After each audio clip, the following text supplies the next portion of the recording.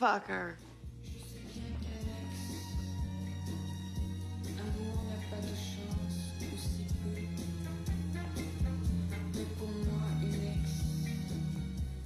Welcome back to A Simple Podcast, the podcast where we discuss, in some say, obsessive detail about the film from 2018 called A Simple Favor. You know the deal. You've been listeners for months by now. Has it even been a month? Who can say?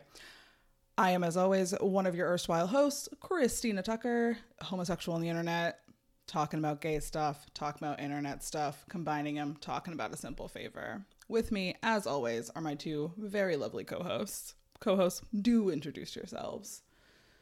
I think that's a great like note, like the combination of gay stuff, internet stuff equals A Simple Favor.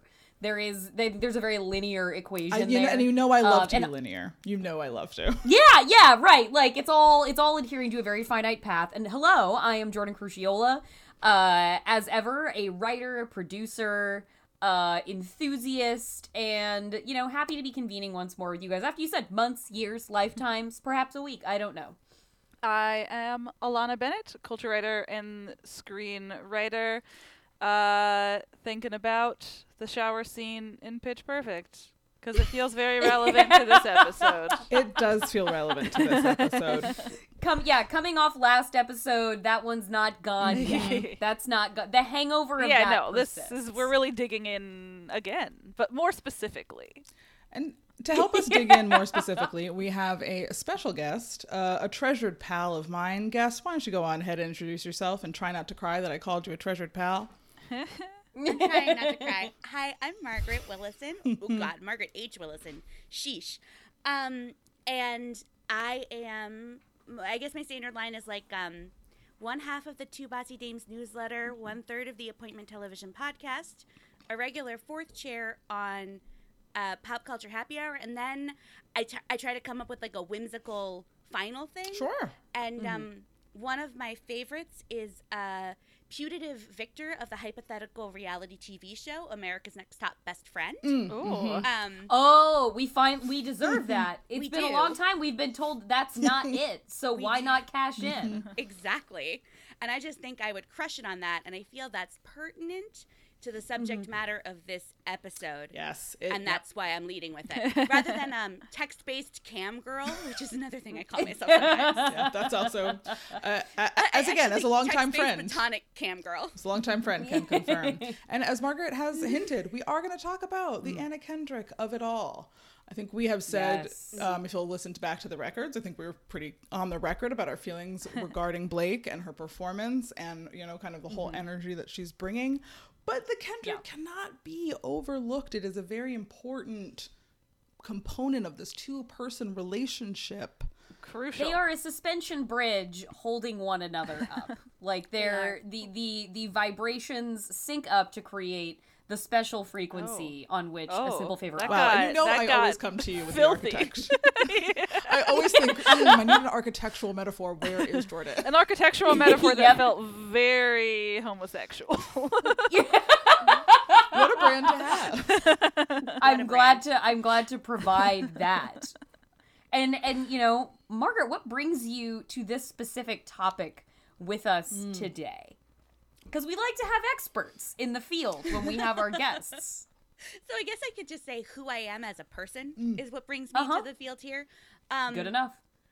Although I did interview Anna Kendrick on stage one time. So I'm not best friends with her, I guess is what you could say. She very kindly filmed a video screaming at my actual best friend for missing the event. That's not really screaming. nice. It was like playful shouting because Anna Kendrick. Sure. Yes.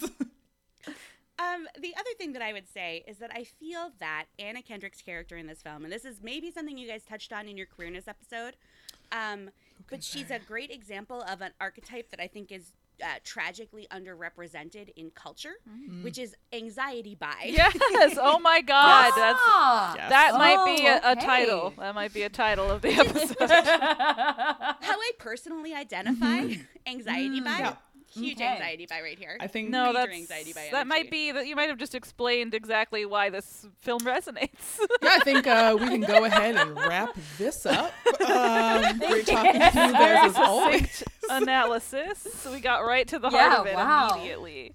This is like when Anna said "hurt comfort" We were on the like, oh. queer Yeah, the queer yeah. episode, and it just suddenly the reverberating. universe snapped into focus in front of us. Yeah, I mean, I think we have, in fact, talked at length about how we all have a Stephanie vibe, how we all really identify with that. Nervous, would like to be the best, would like to have a friend, would like to impress said friend, would like that friend to love us forever. No reason. Not a huge deal. We don't have to For talk about super it. chill, normal reasons. Not a big Definitely normal reasons. But I do think that anxiety is really the cornerstone for a lot of Yeah. us coming in as like audience, like as the audience surrogate, bringing in that kind of nervy energy is like, oh. Hey, I'm crossing myself off decorations. I can leave that open for Emily. And then if she can't make it, I can still bring my balloons and helium tank. Please tell me you don't actually own a helium tank, Stephanie. I think lots of people own helium tanks, Stacy, because kids love balloons. Do you not have one? You bad parent? I'm kidding. We're terrible parents. Yeah, from the very beginning of her in that classroom with everybody is clearly judging her, and she's like kind of being a dick, but she's also trying her best, and it's like it's just not Yes, working, yes. it's just not clicking, and then she walks outside and she meets somebody and it's not clicking yet, but then it will click, and it's just that magic. And she doesn't want to be a dick. No, She'd just much is. prefer to be liked, but she can tell that they're being mean to her, and she like doesn't know what to do about it, which again also relates. Yes. Yeah. Christina and I actually saw this movie together. We did. It was okay. it was a very important friendship moment, and I remember vividly that I think it was like one of the $5 Tuesdays. It was.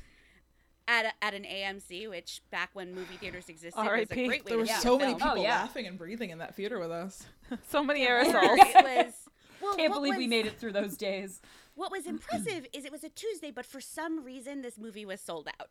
And we had to Yeah. decide if we were going to go see A Simple Favor, or if we were going to go see something other than A Simple Favor, or if we were going to buy tickets and sneak into A Simple Favor. And this was an era where that was a risky decision because like there were assigned seats at this Oh point in yeah, time. that's a gamble. That's It was a gamble. real Been gamble. there. But we were gay and we did crimes and it worked out great. Yeah. And there were definitely people just like walking up and down the aisles being like, where could we sit? And we just were like looking straight ahead, just like definitely not Couldn't in be these here. seats. Couldn't be here. Could not be here. Absolutely not. And it worked out okay, and we saw it, and it was revelatory. I think I think few times have I left a movie theater feeling more alive. Yeah, I have talked multiple times about how our theater really clicked into that movie in a way that was, I think, genuinely surprising for Boston, Massachusetts on a Tuesday. Yes, absolutely. Just what's happening there. But it is, like, as we will have always discussed, it is the brother fucker moment that really brought our theater kind of together, and we felt held, and we Yeah. felt comforted, and we felt surprised, and It we really felt hits the excited. gas. Yeah, that film hits the gas in that moment. I hope that's just the review of, like, your review of this movie after doing, like, multiple episodes of a deep dive podcast about it. Just, yeah, that movie hits the gas. It does. I think that you know, with the occasion of Anna Kendrick analysis, I think that it is such a testament to the performance that she's giving, that she is being so specific and so Anna Kendrick. Like, she is channeling something that does feel familiar in her profile as a performer to us and people who have seen her in various roles. And yet, she can be doing this very targeted thing and we can still feel like she is the blank screen onto which we can project ourselves. She's not, somehow she manages to like not be alienating. It does invite the viewer with profiles like ourselves to put our personal narrative there, and yet she's not just so amorphous that she's not memorable. Stephanie's very memorable. Stephanie's a great character, and you have a ton of fun watching her go over her arc throughout this movie. And just, you know, I think truly weaponizing what makes Anna Kendrick such a specific performer Yeah. to its absolute greatest effect. I mean, she's been nominated for a fucking Oscar. But I think what this movie did and what her playing off of Blake and what Paul and Jessica were able to bring out together, screenwriting and directing, I think it really does distill the Anna-ness of her and give us like a best case scenario. Yeah, and it feels like it is so tethered to the origin story of this that Paul Feig saw Anna Kendrick and was also like, this is this person for this role, because when he talked to us, he did talk about how this was the proxy role for him, kind of like or not proxy necessarily, but more of a, it's the anxiety, it's the nerdiness. He talked about the nerdiness, the nerdy the earnestness, earnestness, and the outcastness. and I think that part that we all related to, he also related to, and so when he was looking for people, like, it feels very natural that he went for Anna Kendrick for this role, because as we have talked about, she fits that mold like so perfectly, and it doesn't feel it feels in line with her other roles, but also not like a repeat of her other roles. Like it does dig into another element.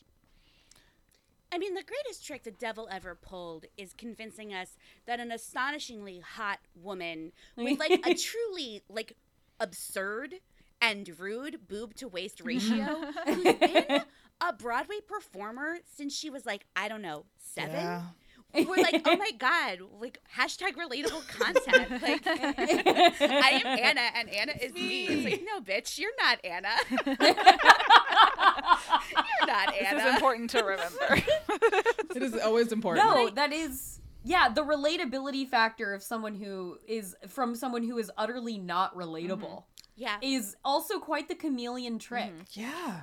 Is everyone else does everyone else feel that Anna Kendrick's identity and star profile is as anchored in that one beer commercial she did that one time? Which one? The Newcastle, the Newcastle Brown Ale. Couldn't tell you the beer. Is it where she's like being an improv? It's not that one, because it's one that she was doing. I think it was like pretending to be a Super Bowl ad that they didn't actually pay to put in the the Super Bowl, yeah. Yeah, but it's talking about exactly the type of hot she is, and she's like, I was surprised that I even got offered the part, because I don't think of myself as like beer commercial babe hot, I mean, I'm hot, but like approachable hot, like the hottest girl in your improv class hot, like hot to the kind of guys who like feel bad calling a girl hot, but like beer commercial hot. Am I beer commercial hot? No. But I love a challenge. I love a challenge. And I was like, that sounds like the log line to this film. Yes. Exactly. Yes. Yeah. Exactly. It's just like it's Anna Kendrick's star profile in a 30-second commercial. Yeah. And I think part of the charm of it is that she's both inside of it and outside of it at the same time. And I think you get that same quality with Stephanie. Yeah. And she like can't not be herself, but she can see who herself is, and she is cringing at her too. Yes, I think you're entirely right about that. And I think like just the amount of just sort of like things doubling back on each other, like when you incorporate the meta-textual reads into Simple Favor, I think things just get so much more fun. And then to like hear how the various sort of agents of this film have spoken to us about it, and then talking about how forward and bold Anna is, and how Anna naturally has that much more sort of like Emily self-assuredness and that sort of swagger about her, whereas Blake is more naturally the one to be, it sounds like, a bit more appeasing to the people around her. Like, they're playing in versions of themselves, and yet, like, Blake is playing against type while Anna is playing exactly in type, but twisting it in such a way that it feels familiar but new. Yes. So it's interesting to think of just the human dynamic of them incorporating into the performer dynamic. Yes, exactly. It's like this film is such a complicated weave of like our perceptions of who these people are versus like what we've actually heard about who they actually were on set. Like, we think of Anna Kendrick as the character that we are talking about, the earnest and the nerdy, and she brought the soup to everybody. I don't on know set. her. Yeah, I don't know her. Exactly. She might be that. Her book is pretty good, and she talks about all of this stuff as well. But also, what we've heard is that she was kind of the serious one on set. She was the one trying to add like emotional backstory and emotional layers so that we. So that she could better click into her character, and in turn we could better click into her character, which I think does go into I think of this film as a character study, like, at the end of the day. Like, Yeah. it's a lot of Yeah. other things on too and on top of that, but I think that No they doubt. really they really did, like, nail those Famously. character turns as well, of like No. the coming of age of these people, and so much of that seems to be anchored in the kind of performance that she delivers, where I think it is hard to separate what we're seeing in a very deft actress versus the persona that Yeah. we place onto her because of how we interact with celebrity culture. Like, we don't often give Anna Kendrick credit for the kind of, like, deft actor that she is. Yes.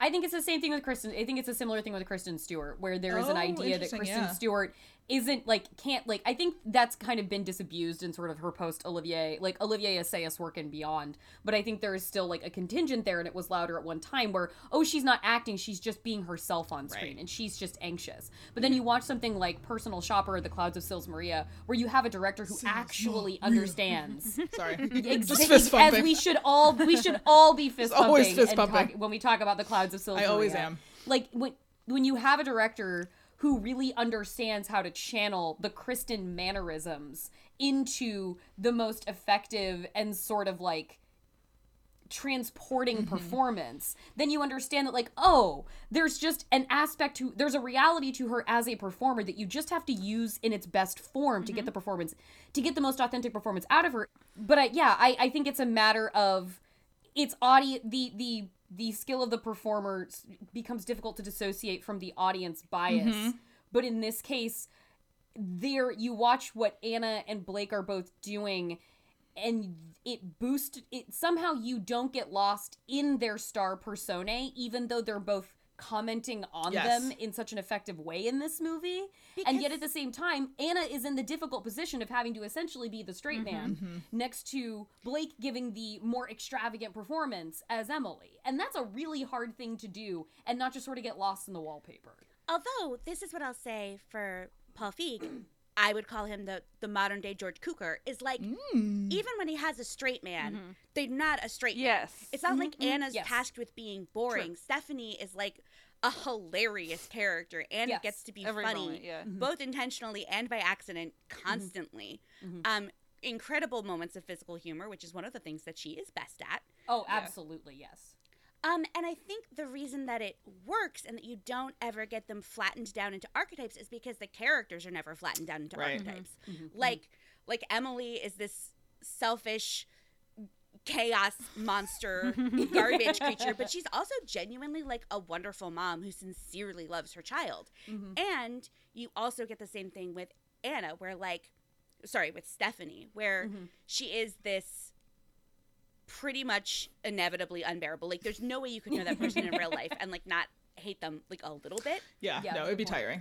But I mean, You'd feel Again. bad about it, but you'd be like, can we just, like, not call Stephanie? Like, I hate saying that, but, like, I feel Yeah. like a shit, and everyone's like, no, I know what you mean. Like Yeah, that, I mean, kind as of- we've yeah. established, as I am the Andrew Rannells really is my actual character archetype in this film. I do understand that, yes. the true miracle is that the Andrew Reynolds and the Anna Kendrick of this film have managed to sustain a friendship, and it's because I'm like 25% meaner than Anna Kendrick's character in this movie. It is. Hey, the film ends with the Andrew Rannells character and the Stephanie character getting Fuck with the moms. becoming friends. Listen, I saw you on the vlog. You fuck with one of the moms, you fuck with us all. Don't fuck with the Well, moms. That's right. I think this is one of the most important things about Stephanie's journey over the course of the film, is that she goes from sort of having this persona that's only appealing if you're not in the same room, and she can maximize the power of that, right? But she can't control it for her own life, and she learns Right. how to turn it into a mask and how to take it on and off. yeah, Right? she learns. She learns how to use Yes, it. she learns what Right. part of Yeah. her is good for social media, a thing that I think all of us have a good amount of knowledge Right. with. And then she learns that she can actually apply that skill in real life and not drive people up the fucking wall every day of her Yes. life. Right. Yes. Right. that there's your Instagram self and there's your real life self, and you can there should be shades, as I say, as the hypothetical owner of a pretend social media consulting business that's just called don't tweet that, just text me. You're the main character on Twitter. No, never and become it's a the main very bad character. day for Never you. become the main character every day. Although A prayer I we pray say every day. Every day. in terms every of day. like tweeting or saying things that you should have just not, in this movie, I think part of what does, this is bringing us right back to Brotherfucker, part of what I does was going to say, it's almost time for the Brotherfucker, so We deepen had to well touch on done. Brotherfucker. it is, she says the thing that you should not say directly to a person who could easily use it against her in so many ways. And that's the beauty, that's the romance of it, is that instead that person leans in and is like, I like you more because of this. So it's like, if you find your people, if you find your people, when you show like your full self to, not just what you think that the internet wants to see, you will actually or like what you think that the moms in your class want to see, then like you'll find the people who you're actually supposed to do crimes with. You Yes, need to find the person who is going to tolerate it when you cry over how beautiful your friendship is, and also be willing to receive from you at literally any hour of the day a screenshot of either a text or a tweet from someone else with catty commentary. You need Christina Tucker. That's what you need in your life. I'm very good at all of those things. That feels very Emily, Christina. That feels very Very Emily good to at you. just, yep, that's... She can hold me at my sweetest and support me at my tartest, and that's so I important. think it's very important. And I think if we're moving into our Brotherfucker segment, because I do think we should discuss how we feel this time about Brotherfucker. Yeah. Don't. This is good. Because it is the moment that you should turn on her, because it's everything she says, and that is absolutely psychotic. Every single word. Yeah. Single Out of control. reveal is nuttier than the last, and somehow you leave that feeling like, oh, sweet babe. Yeah. I wish you didn't feel that way about yourself and about the Yes. relationships with men in your life, but you do. Yes. Yikes. I do feel this week as if Anna Kendrick should have won an Oscar for the Brotherfucker scene. Yeah. I mean, the truly just is considered as just a microcosm of the character study that this movie is. The more I talk about it, the more I learn about it, the more just it really impressed I am with how Brotherfucker evolved from page to screen. Yeah.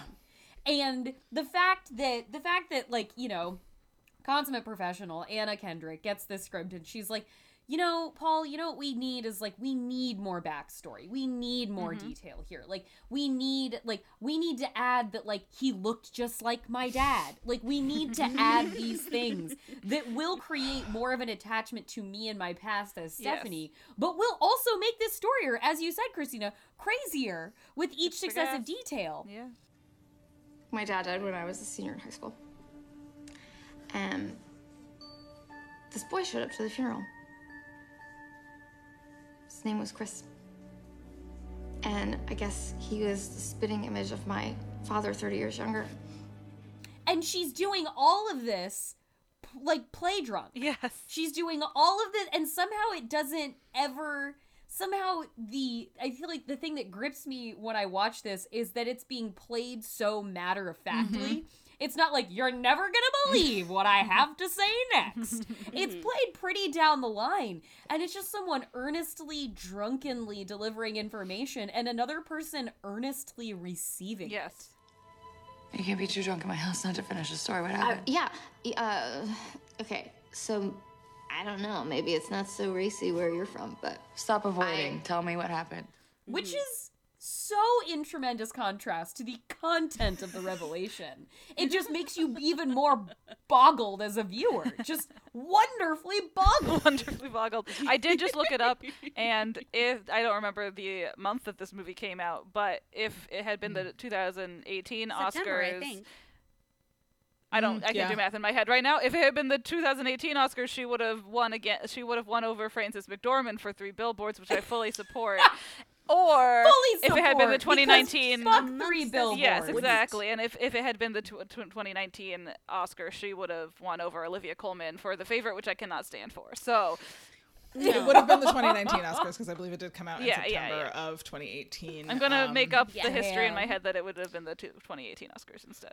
I think You know, Olivia Colman should have been running in supporting and not lead, so that Also, was yeah, just yeah. It's also like, crazy would from the Anna start. Kendrick have, like, which one of these women would have been? I think Anna Kendrick probably would have been lead. We don't have to talk about the Oscars race, but that's where my head went. But I'm just saying, we can modify, if Yeah, we're yeah. modifying Yeah, history, we gotta we get can let's go modify big it or in go such a home, way team. Like, come on. that Anna and Olivia both walk Yeah, off yeah, with yeah. Oscars that night. Yes. This is hilarious. And Renee Ehrlich tells us. Yes, obviously. Man, if this came out in the same year as The Favorite, like what an incredible year was for queer women in film. It was It amazing. really took We're me. all It so took my young breath and away. gay. It took my breath away. Absolutely. Just wow. An embarrassment of riches. Yeah. A real embarrassment We of didn't riches. know what we had in 2019. We thought the world was really terrible in 2019, Somehow. and it was. Turns out it was amazing. That's the Yeah, best we need to world stop ever. calling. We need to stop calling years terrible because it's Yeah, just become it's just a a challenge. challenge. The years are Yeah. It leans in. Yeah. No, the years are looking back. and God leans in, and we just need to Yeah. stop fucking with that because it's become a dangerous. And now now we're here. So Margaret, how do you feel Oh. about Brotherfucker this week? yeah. Obviously, it's an incredible scene. I also feel like it is a valuable window to talk about the complicated reality of being a person who is both sexual and deeply anxious. And specifically how that intersects with bisexuality. I want you to Yes, feel yes. the fear to go the fuck off here. Say more. Yeah. I am happy to go the fuck I know, and I'll tell you when to stop going the fuck off. I know. Thank you. This is one of my like 3 favorite soapboxes lately, which is just like as far as bisexuality goes, I don't know that the anxiety lens has been fully examined, right? Because if you are a person who is just innately anxious about most things, but especially like new things you don't already know you're good at, Okay. you know what is going to be terrifying to you just categorically? Sex. Sex is going to be just a real terrifying thing, and you're not going to have it until you're drunk at your father's funeral with your brother. Right. Yeah. It's just going to be not a expect very extreme circumstance. I've never, I did not at my father's funeral have sex with It any was just half-brothers. so naturally delivered. I knew that it wasn't true, but I was like, Margaret. I just want to clarify for the record, although as I told you guys before we started recording, I do have an anecdote about my older brother buying me a gift certificate to a lingerie store that I can tell subsequently. However, I think if you are a naturally anxious person and sex is therefore freighted with wild anxiety, you know what you're not going to do? You're not going to like draw outside of the lines. You're not going to be like, weird. I seem to be attached to women in this like really deep and profound way that like not everyone around me seems to be. And like, Yeah. maybe I should investigate that. You're going to be like, nope.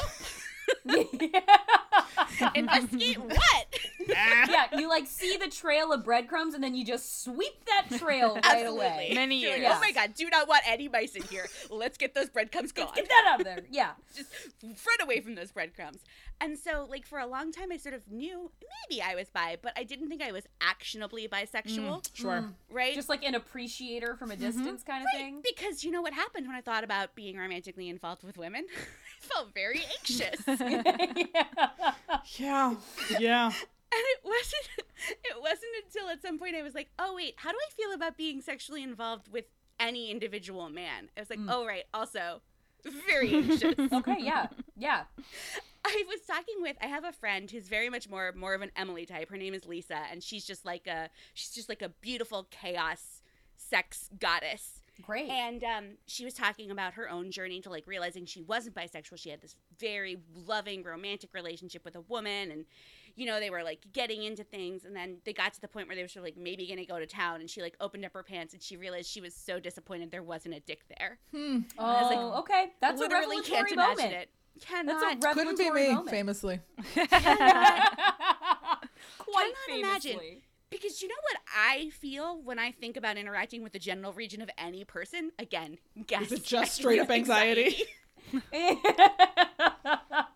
Yeah. We have a winner. We do. We have a winner. It's anxiety. And I was like, oh, okay. Right, so that's actually consistent across my sexual Kind of across the response gender to spectrum. genders. Yeah. Uh-huh, Whole uh-huh. Yeah. spectrum. So maybe instead of imagining that my attraction to women is going to manifest in this just like pure thunderbolt clarity, no anxiety, decisive way that my attraction for men has literally never done in my entire life, I should recognize that like anxiety is just endemic to how I interact with the world. As I like to say to people, like if I'm not worried, do I even care?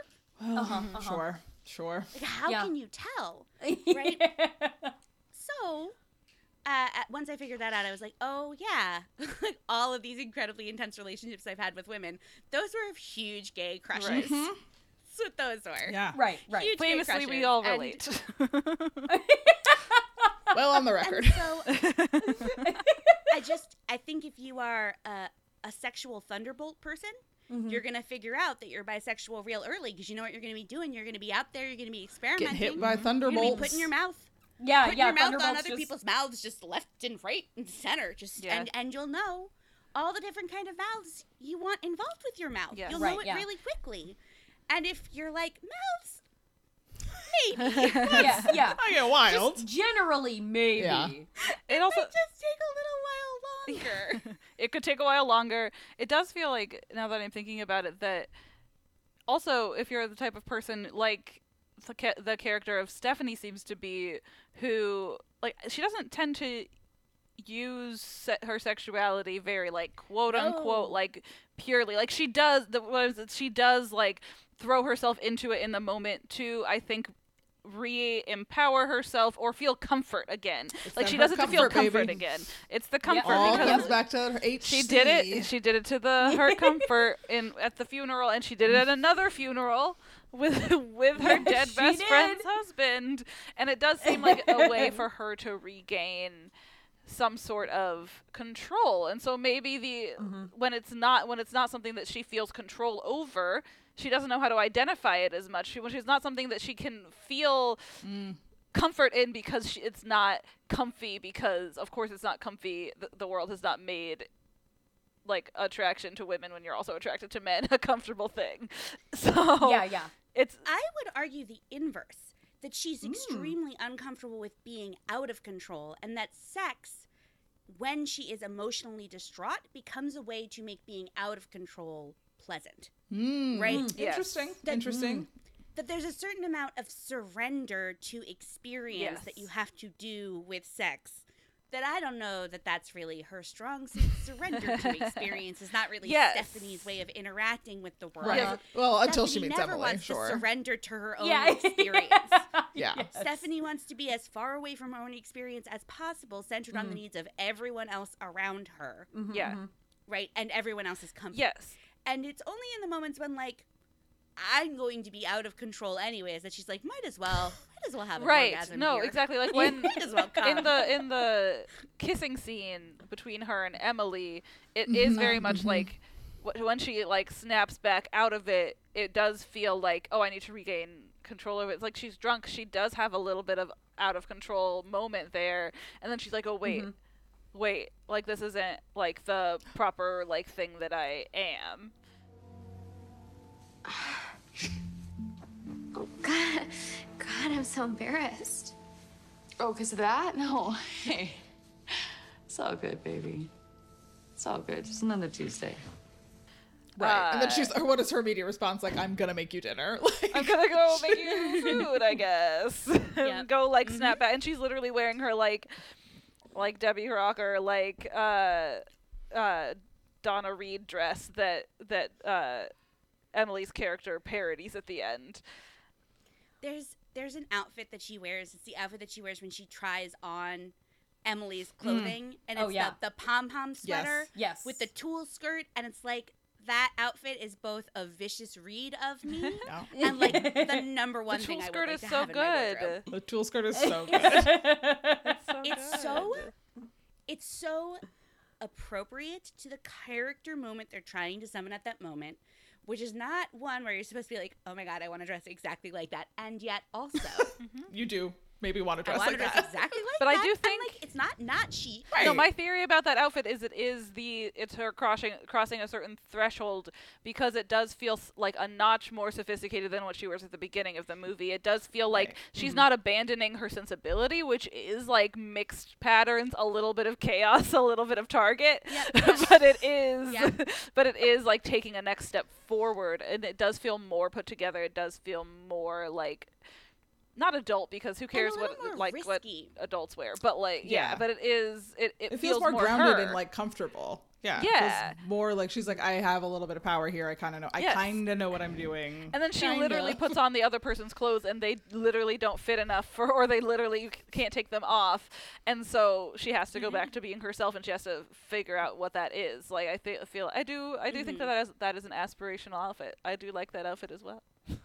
Well, and that is also the closet is also just that is a greatest hits reel of Anna Kendrick. Yes, it is. Just the process of her getting into the dress, then segueing into being grilled by the cop, and watching just like her anxious discomfort manifest physically as she's trying to just like live in this horribly binding gown. Like, and then she gets to cut herself out of it, and the way after she cuts herself out of it, and the way her little Anna Kendrick arms shoot up out of the straps and like the now opened chest of the dress, and just gives that like exasperated breath, that is physical comedy Anna coming to just like steal little parts of the belief she's so good she has while she's in that like interview scene with that detective, that if she just finds the right position, she will be comfortable in this dress that has simply never fit her, will simply never fit her in her life. But she's like, no, if I make one more tiny adjustment, it will be perfect, and it will seem normal that I'm wearing this in, again, my best friend's house, who we think has died. Girl. Yeah. At probably 3 p.m. 3 p.m. We love to see it. As Alanna said on a much earlier episode, I was just taking a turn about my home, and you in this dress, and you showed up here. Hi, this is normal. I mean, honestly, at this point, it does have big like COVID energy. Just to be like, it's 3 p.m. Put a dress on. Does it fit? Who knows? Whatever. Trying it out. Sometimes at 9 p.m. at night, you put on a full face of makeup because you're going to be recording a podcast with people you think are cool. Well, I don't know those people, but, I understand. I do understand. And listen, the deep truth of my strong Stephanie identification is that, like, I'm such a Stephanie that I turned Christina into an Emily. Ooh, that's actually very Christina. true. Powerful. Wonderful. It's powerful and deep, and like that's a strong. I love this for both I'm of happy you. for you, Christina. Well, thank you. Yeah, it's been a real journey these last 7-ish years of being. I don't have any good suits, which does suck. We'll get you one, honey. We go shopping with Renee. Right, Renee will take care of that. I don't have nearly any of the money that Emily has, but I also don't have a child, and I guess that's worth it. So huge for me. Huge for me. Love that for you. Well, yeah, no, Alanna. Yeah, go. No, Alanna. you go first. Oh, I'm No, gonna no, go. please. I was gonna transition us so to talking polite. about the hardcore queer energy that Anna Kendrick subtly brings to everything. Yeah, yes, that was also what I was gonna do. Glad we're on the wavelength here. as Alanna mentioned earlier, Pitch Perfect, and this movie and her Instagram, and I could still fuck your girl though. There is a regardless of like self-identification, much like and I mentioned this before on here too, like asking Mackenzie Davis about her like her lesbian thirst that she engenders, being a queer and icon.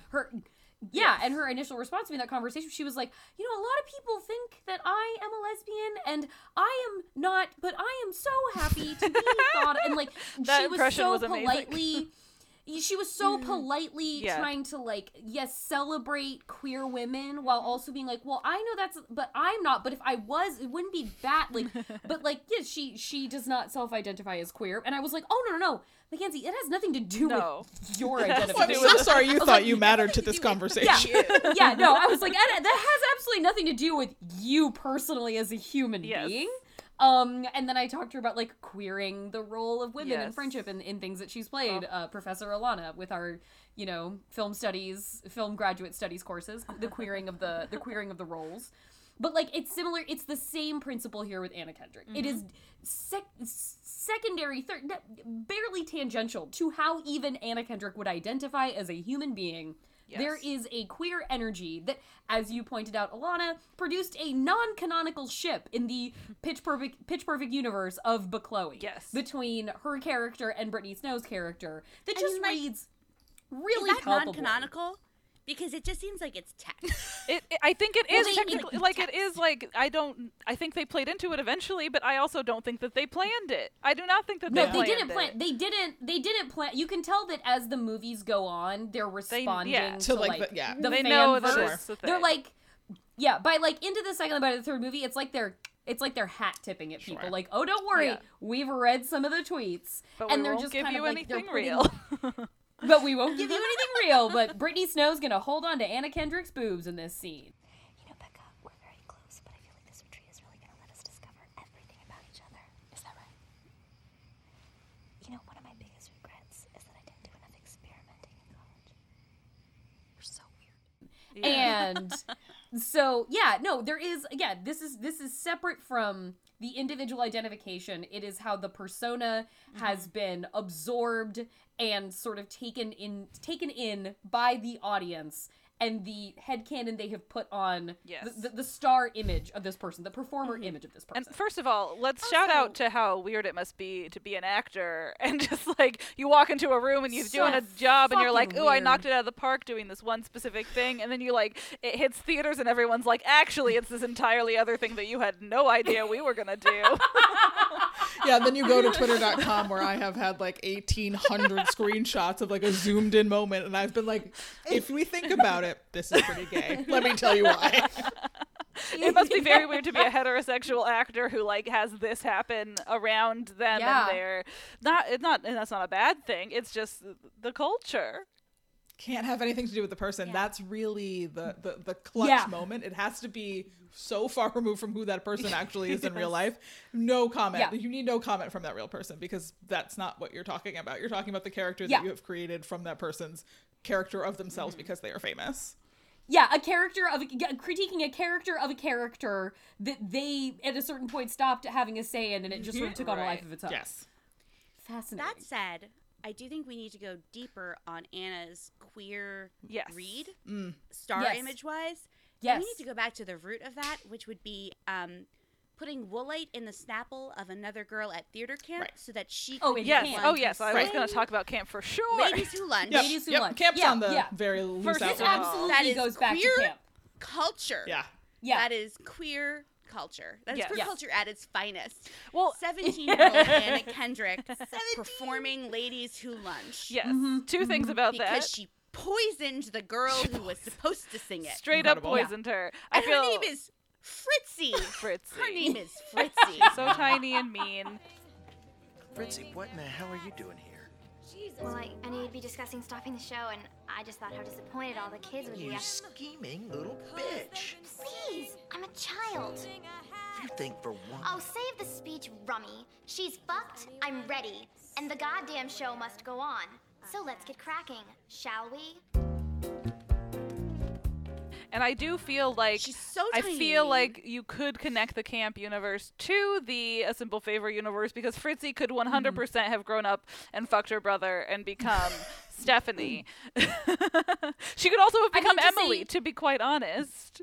To say she's fucked, I'm ready, and the goddamn show must go on. Yes. Oh my God, the most is iconic. Is a queer anthem. Yes. Queer anthem. But I do think she would have would become be... Emily. She would have become an Emily. Yes, that's very fair. I do think, like, it really, that movie specifically, Anna Kendrick has this persona of, like, art house theater kid. Mm-hmm. And, like, there's nothing, even if you are a heterosexual person, there's nothing queerer than being a theater kid. Like, Chris Evans was a theater kid, and that is what imbues him with any energy that is not strictly the homosexual Boston energy that he exudes. At every step. I do think you mean heterosexual energy, but you did say homosexual Boston energy, which does slap. Your own brain couldn't even believe it. I could not even say heterosexual. I know it's hard. He is all bro. He is all bro except for the theater kid, and that's what makes him a soft bro. Exactly. And that's what makes him incredible. I think that is bringing up the camp aspect of it, because I feel like that's the sort of root of Anna and our pop culture consciousness. And to start At least on in that note, our pop culture consciousness. Yeah, our pop culture we consciousness. only speak to the homosexuals can only hear us. The gays. Yeah. We're at a frequency only people who are at least bisexual can hear. Yes. Yeah.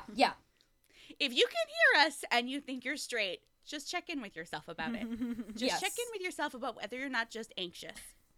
To start on that role, and then to eventually like reach a new level of stardom in a movie about college a cappella groups.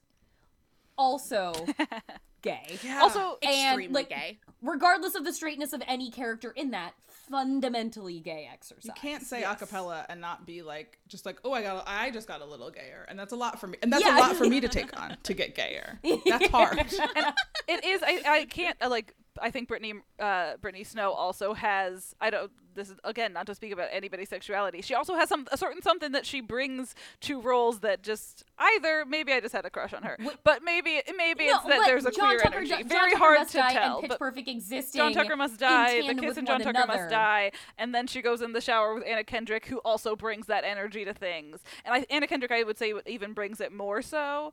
Where you just expect, I don't think it's just you look at her and you expect at least one subculture to be in there. You know? Yeah, like what's happening? Like, where's the subculture today, Anna? I think What's that's where happening? the improv hotness comes from. Like that's like a type of subculture. There's the bi subculture. Sometimes they get mixed up and wrapped up in each other. Yeah, the ether gets all wires. But it's like the same energy around. that has her walking into that shower and immediately you feeling like, oh, is this the central romance of this film? Is the same thing that has... And the answer is yes. That has us the second that Stephanie sees Emily walking towards her in that Victoria's Secret ad shot.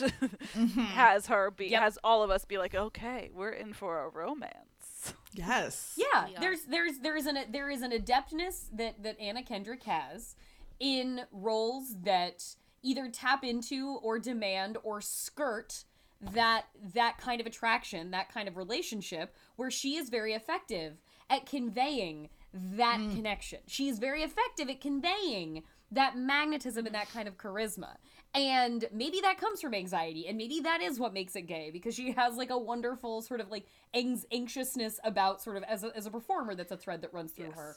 And so, but like it is truly something to be able to watch a movie where Anna Kendrick can be like be the try hard in the class, and then also be a mommy blogger, and then also fully like rap a third of a song in her SUV as she's driving back from triumphantly conning Jean Smart. That scene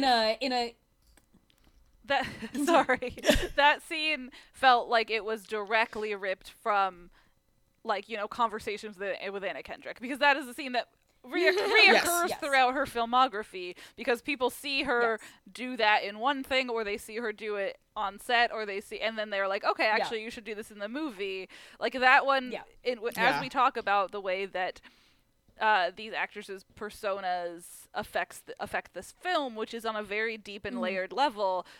Like that seems very like I watched that and I was like, that's very directly plopped from like a Jimmy Fallon clip. Yo, absolutely. Not in a bad it's like way. the tail end. It's like the tail end of that time where we were like, you know what's hilarious? Rap music, but done. Wait. Tiny white women. Small white women. Tiny white women. What? Can you imagine? It's funny because it's rap, but they are little and white and women. So like little and white and dream women. with me here. And it just like it moves us into like, we see such sort of peaks in the personality of Stephanie, and then you have this sort of tremendous culmination in the graveyard and the final confrontation with her and Emily and Sean in the house, where suddenly her demeanor is mostly ticked down. Like, when she's holding the gun up at Sean, she's like kind of at a high level and she's getting really intense. But when she's having that final showdown with Emily, and she's like, oh, you should have come on the blog. Like, that would have been so great. And then they're in the graveyard and she's like, oh, like, you know, prepare this with a twist. Like, oh, the student becomes the master. I don't want Sean. Like, there's this kind of laconic attitude that sweeps over her in the sort of last part of the movie, where we've talked about this before in other episodes, of sort of like her loosening and sort of relaxation throughout the course of it. And in that, you're getting yet another performance from Anna Kendrick within this movie. If you came on the vlog, that'd be so fun. If you came on the vlog and confessed to killing your father and sister and held me at gunpoint, I could probably hit 1 million subscribers. Oh, that would have been great. Why don't we do that right now? We're live streaming. Did you not know that? What the fuck are you talking about? And that I think more so as far as what we're used to seeing from her as a performer, like that kicks back to camp. Like that kicks back to Fritzy. And that determined, dry, like not anxious, convicted, confident.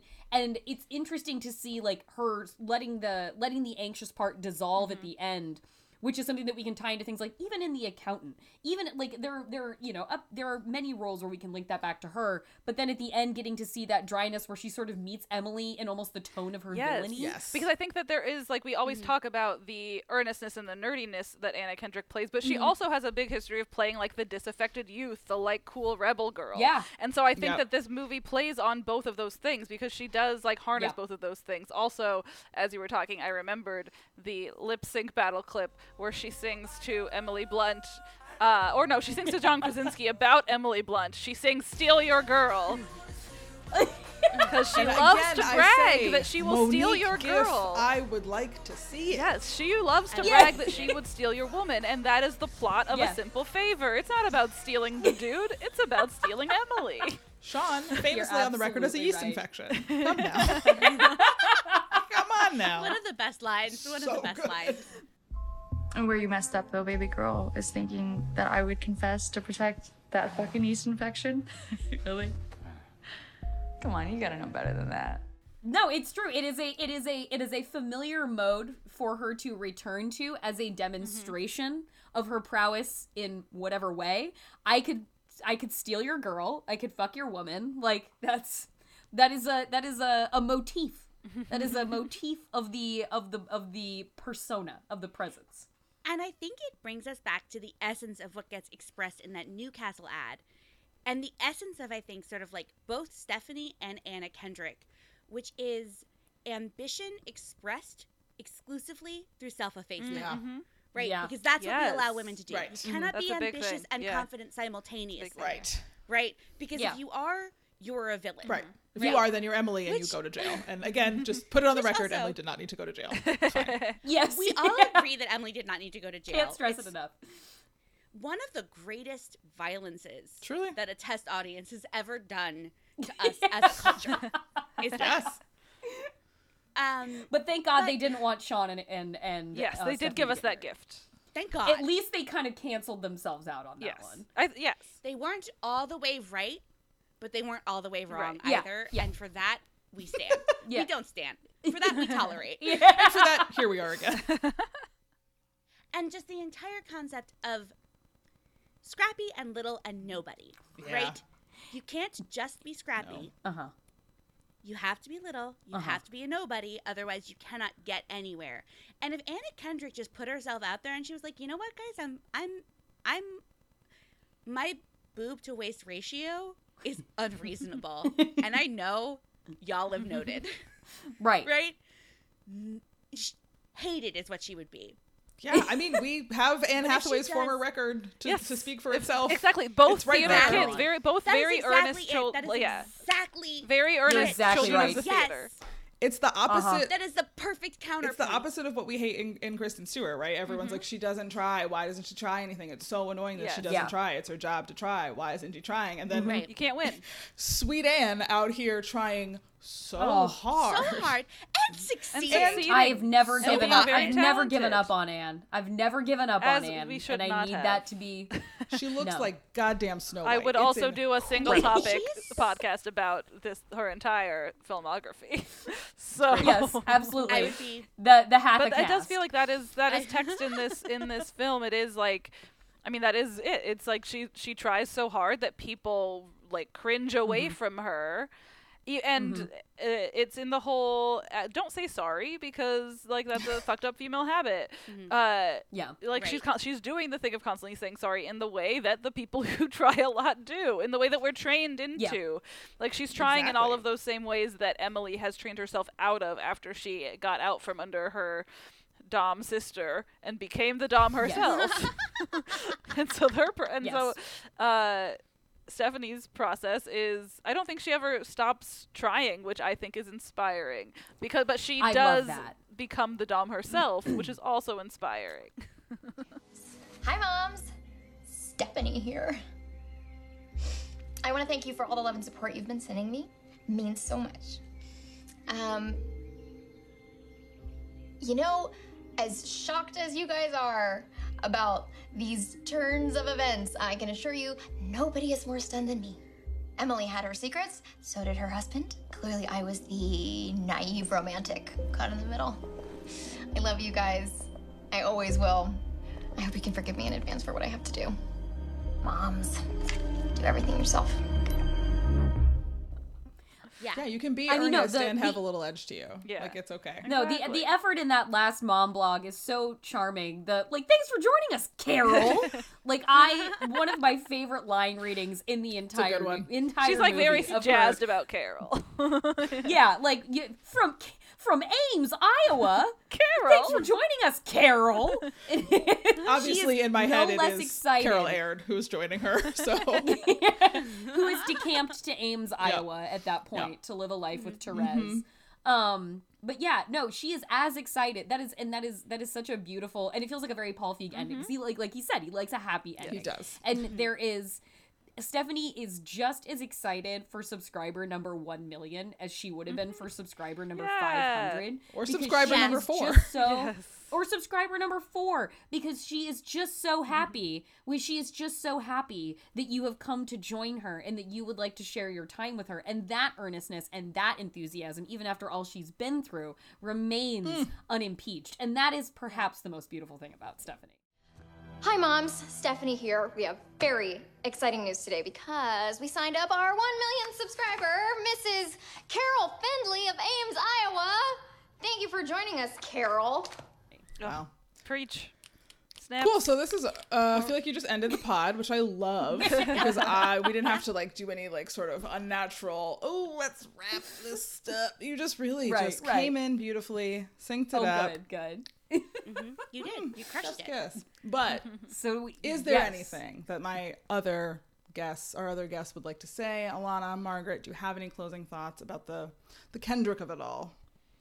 I know that I've said my piece. I just think that this film is an example of, I think both of the women in this film and their performances are examples of looking past what are just base assumptions about these people are as performers and as people. Maybe you can't necessarily learn about them as people by watching this film, but maybe as you hear the people who are actually involved in making this film talk about it on this podcast, maybe you will learn a couple notches more about how they actually interact with people, who they actually are, their senses of humor, their vibes, because I love the text that we as fans and consumers make. I think it's very valid. I think it's beautiful, but there's also a whole layer that we just don't know. And I think that both Anna and Blake have had assumptions put on them based on headlines, based on roles, and they have been put in the archetype that they are cast in. And I just think that that's a fucked up habit towards females. And honestly, they should be saying sorry. More sorry should be said to them. So that's just what I think about when I think of the Anna Kendrick of it all. Is we all have a reaction to her, as we do with anybody that we're watching, as we do with anybody who fits into a specific archetype, especially women. And I think that it's important to challenge that wherever you can. In the same way, do it in the same way with an Anna Kendrick as you would with a Megan Fox 10 years after 2009. The way that we react to any of these people is very much based on how we react to the archetypes of womanhood, white womanhood in our culture and lives in general. And that does not mean that it's accurate to a human being or even a performer. Yeah, I think exactly what I'm going to be really happy with is if this podcast proves to be that proving that A Simple Favor is like the great meta-textual performances of our time, I'm going to be really happy with that. I'm going to be thrilled by that. Completely. Fruit. I just think A Simple Favor, the film, is kind of a great text about how you cannot dismantle the master's house with the master's tools, right? Ooh. Because it is about how each of them has in their own way reached the maximum amount of power one can within a feminine archetype, right? But because a feminine archetype is never going to be a complete picture of a human being, because women's humanity is questionable, if not conditional, just like our access to full humanity within culture. Yes. Whomst can say. Yeah. I couldn't. And it is about the limitations of that, and then the power that comes when you recognize, like, you don't have to live inside your archetype. You don't have to be like just the chaotic bad girl. You don't have to be just the adorable homemaker. Like, you have access to a full range of human emotions and power, and you should make use of it and wear the archetypes like the masks they ought to be, to manipulate people who are too stupid to not see the full nuance of who you are. I hope our listeners really take from that to manipulate more people who are stupid. I think that's something we should be doing. Yes, please do. Honestly, quite constantly, and I hope that you're all taking that into your Thursday with a really brave energy. And just investigate that if you're anxious about sex generally, maybe try it with just like a wider range of people. Listen, we all need to learn bisexual eraser. We all need to learn bisexual erasure is real. It is out there. It will come for you and your friends.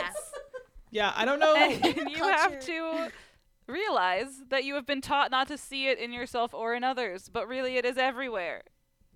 I don't know who what the superpower is, but bisexual eraser is definitely some sort of superhero / villain. I'm not. That's in the universe of the boys. Yeah, that's in the universe of the boys for sure. It's just a big old eraser.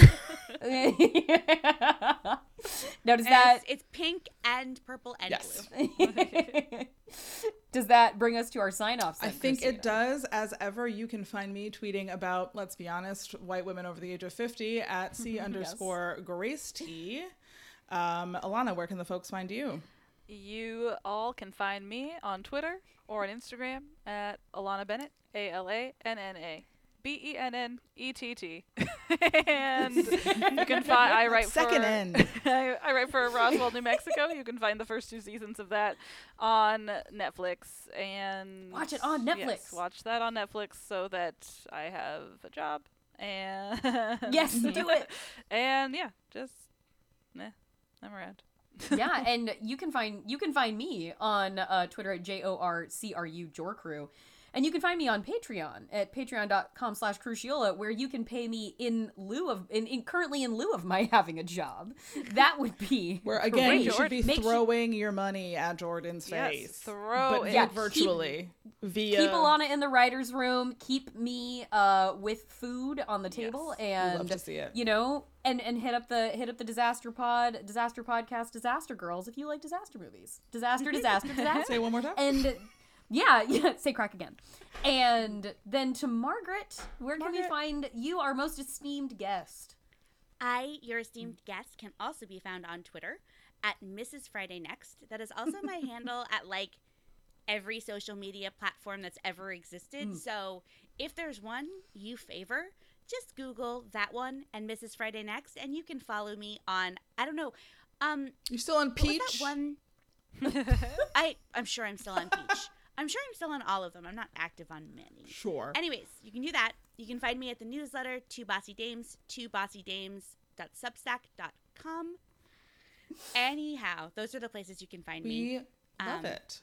Thank you for joining us to talk about the Kendrick of it all, because we really needed to have the Kendrick combo. Yes, thank you very much for joining us today, Margaret. I was thrilled to be here, guys. Everyone honored to be a part of a simple podcast. Yes, everybody, please talk to us about Anna Kendrick and all of the above. All things Kendrick. Hashtag a simple pod. All right, should we do our final bye, moms? We should do some Yes, bi moms. to the bi moms out there. To the We bi just moms. just keep making it buyer somehow. Bi moms. Yeah. Bi moms. We love This podcast will not erase you, bi moms. This podcast will never erase you. This podcast might consider being a third under the right circumstances. Bye, Mom. Christina nods.